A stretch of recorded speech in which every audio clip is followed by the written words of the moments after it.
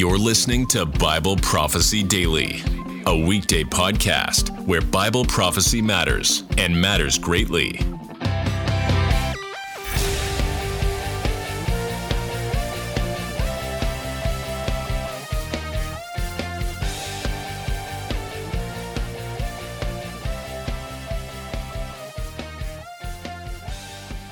What does it mean to worship the beast? Hello, this is Bob Hunt from Zion's Hope Ministry in Winter Garden, Florida.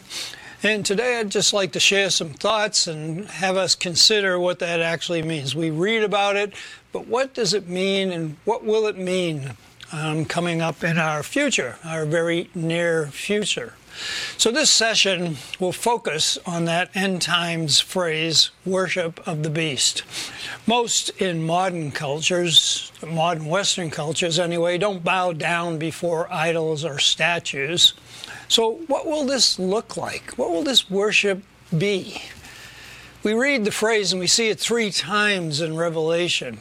We see it in Revelation 13:4, 14:11, and chapter 20, verse 4. Today we're going to focus in on Revelation 13, verses 1 through 4. We'll develop, first of all, who are we worshiping? So we'll focus on the beast.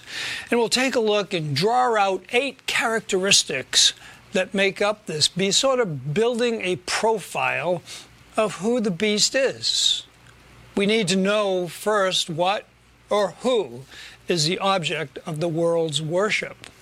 Once we have done that, we'll take a look at why would the world worship such a beast, as we see who the beast is. And then we'll be touching upon periodically how our world is being prepared now in light of all of the upcoming events that we see. So let's begin our passage, and let's just read the first 4 verses of chapter 13 in Revelation. Then I stood on the sand of the sea, and I saw a beast rising up out of the sea, having 7 heads and 10 horns, and on his horns 10 crowns, and on his heads a blasphemous name. Now the beast which I saw was like a leopard. His feet were like the feet of a bear, his mouth like the mouth of a lion. The dragon gave him his power, his throne, and great authority. And I saw one of his heads as if it had been mortally wounded, and his deadly wound was healed. And all the world marveled and followed the beast. So they worshipped the dragon who gave authority to the beast, and they worshipped the beast, saying, "Who is like the beast? Who is able to make war with him?" Let's begin in verse 1 and kind of examine that verse as we build our profile. It starts off in the New King James Version anyway. I stood on the sand, referencing John. Other versions say, and the dragon stood. Doesn't matter, it changed the meaning of which position you take on whether it's the dragon or whether it's John. So we're going to scoot by that really quickly and go to the word a beast.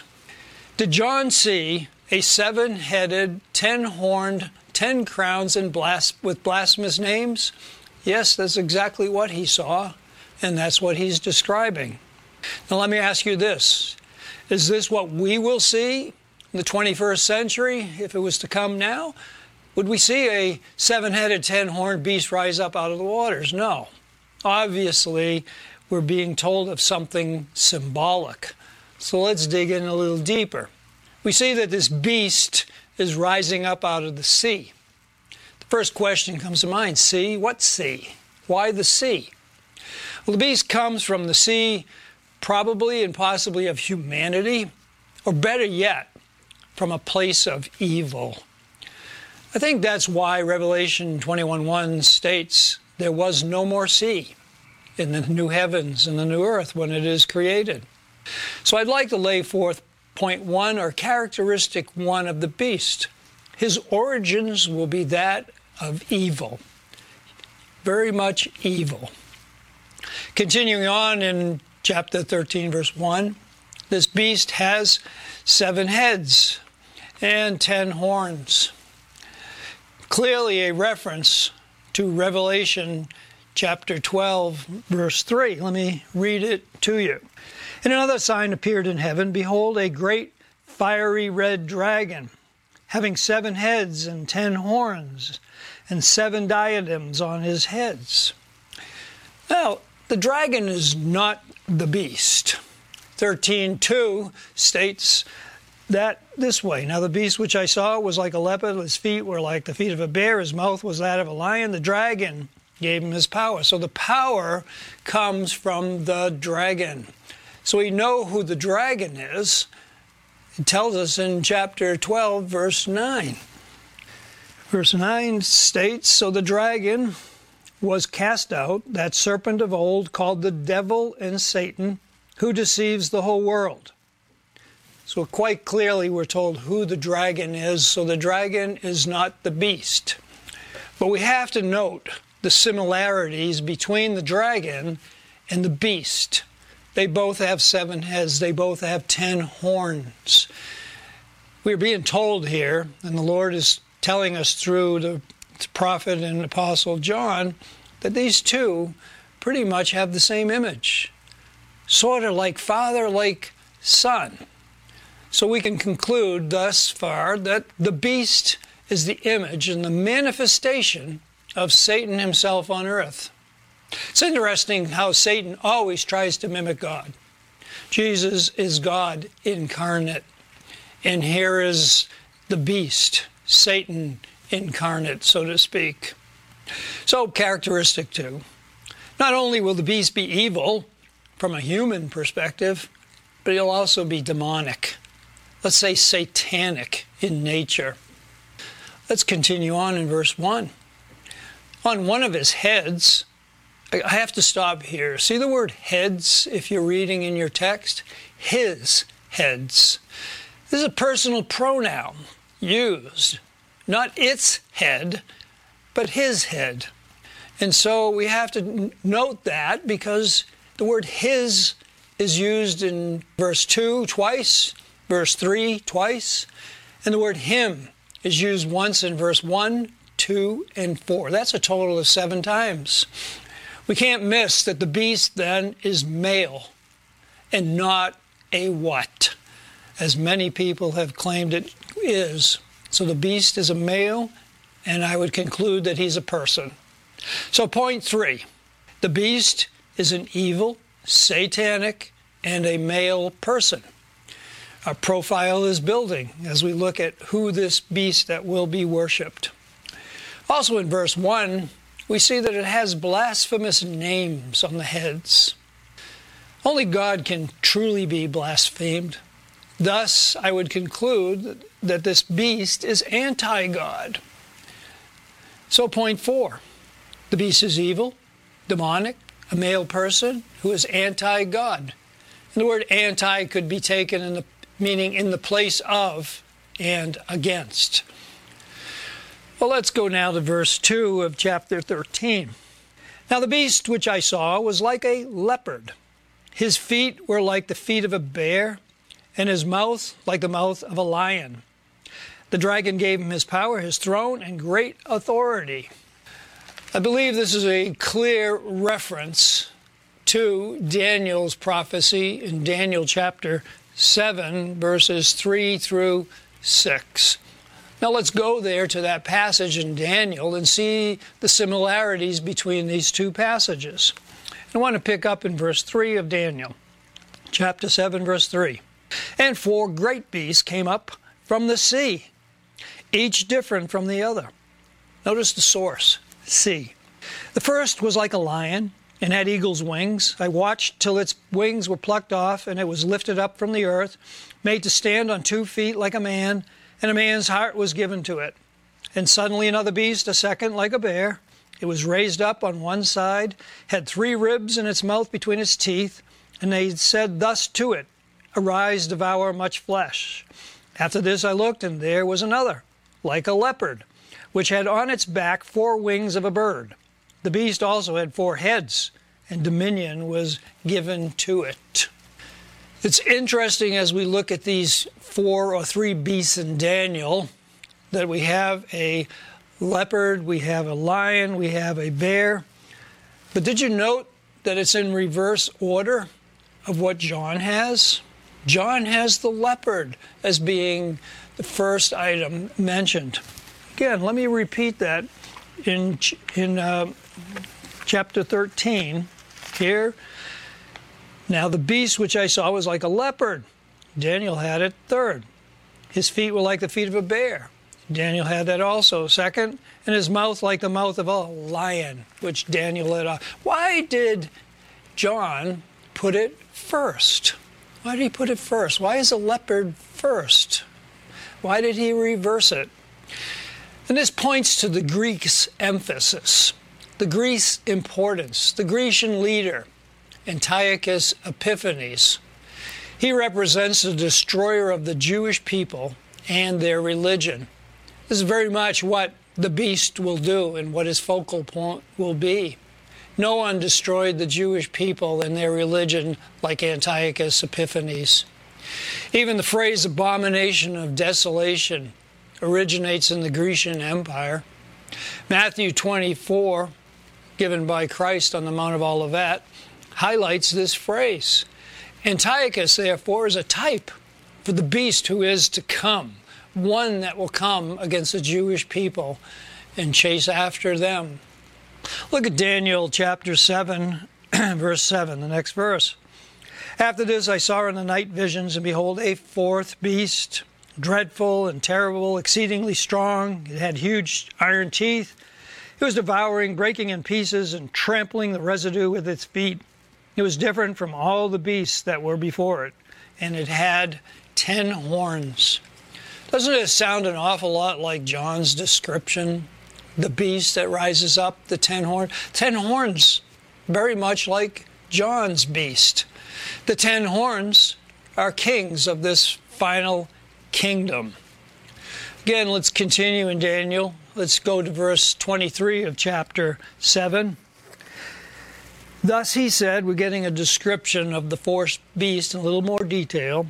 The fourth beast shall be a fourth kingdom on earth, which shall be different from all the other kingdoms, and shall devour the whole earth, trample it and break it in pieces. He will trample it in pieces. He had these kings are kingdoms, and kings have kingdoms. And so we see the beast will have his own kingdom made up and comprised of many other kingdoms. So what do we learn? The beast will be a male world leader ruling over a kingdom, ruling over many countries. So point 5. The beast is evil, satanic, a male person, anti-God, and a world leader. But did you also notice this final beast is different? 7:23 of Daniel. He shall devour the whole earth, trample it, break it in pieces, vicious, in other words, ruthless. He will have the most evil attributes of all the previous 3 kingdoms combined. The leopard, the bear, and the lion, all combined into one to produce and comprise this most vicious final kingdom. So point 6, the viciousness of this final kingdom, or king, is something we have never seen before, and no wonder when we look at Revelation 13:2. So let's go back to chapter 13 and look at 2. Where did this beast get his authority, his power? Well, in verse 2, it concludes, the dragon gave him his power, his throne, and his great authority. So he will have great authority to do what he wants, when he wants, and how he wants it in this final stage of his empire. Satan was behind all the evil of the first 3 kingdoms, but here he is given almost unlimited power over the world. And his puppet, the beast, will do his bidding. Oh, and what power he will have. Look at verse 4 of chapter 13 in Revelation. It says here at the end, and they worship the beast, saying, who is like the beast? Who is able to make war with him? Notice the reference to his power. The power that this king will have will be beyond incredible and evil. The world was calling him, in other words, incomparable, invincible, supreme. Can I use the word almighty? Oh, these are the Lord's attributes. Surely blasphemy upon blasphemy is seen. But we've seen this before in other scripture texts. 2 Thessalonians chapter 2, verses 3 through 4 reads this way. Let no one deceive you by any means, for that day will not come unless the falling away comes first. And the man of sin is revealed, the son of perdition. I would call him the beast, who opposes and exalts himself above all that is called God or that is worshipped, so that he sits as God in the temple of God, showing himself that he is God. Blasphemy. He's taking the place of God. Point 7. Beast is evil. He is satanic, a male person, anti-God, a world leader over many countries, ruthless and almighty. The Lord is being replaced and eliminated in the beast's final kingdom. Think about it. We see this today's world, don't we? Social media, if you've watched it lately, on the news websites, creation, male and female, sexuality, the flood, Babel, Joseph and the Exodus, the resurrection. It's all under attack. All under attack. Christianity is coming under their attack. As a result, church attendance is dropping dramatically. The Bible is being shelved. The younger generation has no need for it. Faith and belief is anything you want to believe. What is truth? Pontius Pilate echoed those words long ago, but the sentiment is still heard in our world today. What is truth? You've heard about AI, artificial intelligence, now a part of our lives. Its influence will grow more and more in our lives. Its truth will rule the world. But who's going to control AI? At least I can see AI being a tool of the beast. We have become so dependent on the internet that deception will all be too easy. Latter days blindness and darkness are overshadowing us right now. I can only think of 2 Thessalonians chapter 2, verse 11. And for this reason, God will send them strong delusion, that they should believe the lie. I think the lie is being laid. The foundation is out there. We're being lied to constantly. The truth is being buried. Deception is being the norm. The United Nations, the World Economic Forum, the World Health Organization, they're all looking for ways to unify the world. They wonder how or even who could do this. Little by little, the world is being prepared for the entrance, or should we say the rising, of the beast. You need to eliminate the one true God and replace him with a lie or a liar. Now comes to the second part of this whole session. What would lead the world to worship such an evil, all-powerful, demonic, vicious leader? It seems to lack common sense. You would run from such a leader. But instead, the world will worship this leader. Revelation 13:3 answers that question. So let's read it. And I saw one of his heads as if it had been mortally wounded, and his deadly wound was healed. And all the world marveled and followed the beast. There it is. Now many have conjectured and thought about this, what this mortal wound will be. Will the beast die and come back to life? Or what could be more amazing than that? It'd just be like Satan to mimic the resurrection of Jesus. Do not be deceived, Jesus said in Matthew 24. If the Lord allows a real resurrection or a fake, the world is still going to stand in awe of the beast. So it brings me to point 8. The beast is evil, satanic, male person, anti-God, a world leader, ruthless, almighty, and now he will appear immortal. Did you note the world's reaction to this healing of the mortal wound? And all the world marveled and followed the beast. They marveled. They were amazed, as it says in some translations. We're not easily amazed these days. We have technology. We've gotten kind of used to what used to be amazing. Technology has changed all that. But this healing, this act by this beast, this will cause the world to fall on its knees before this world leader. His evil nature and character, they won't matter. Just his miraculous power, or what seems to be miraculous power. Today, have you noticed character and integrity in our world leaders is not important at all? You look at our sports world. It reflects the same attitude. Never mind politics, we won't even go there. Or the business world.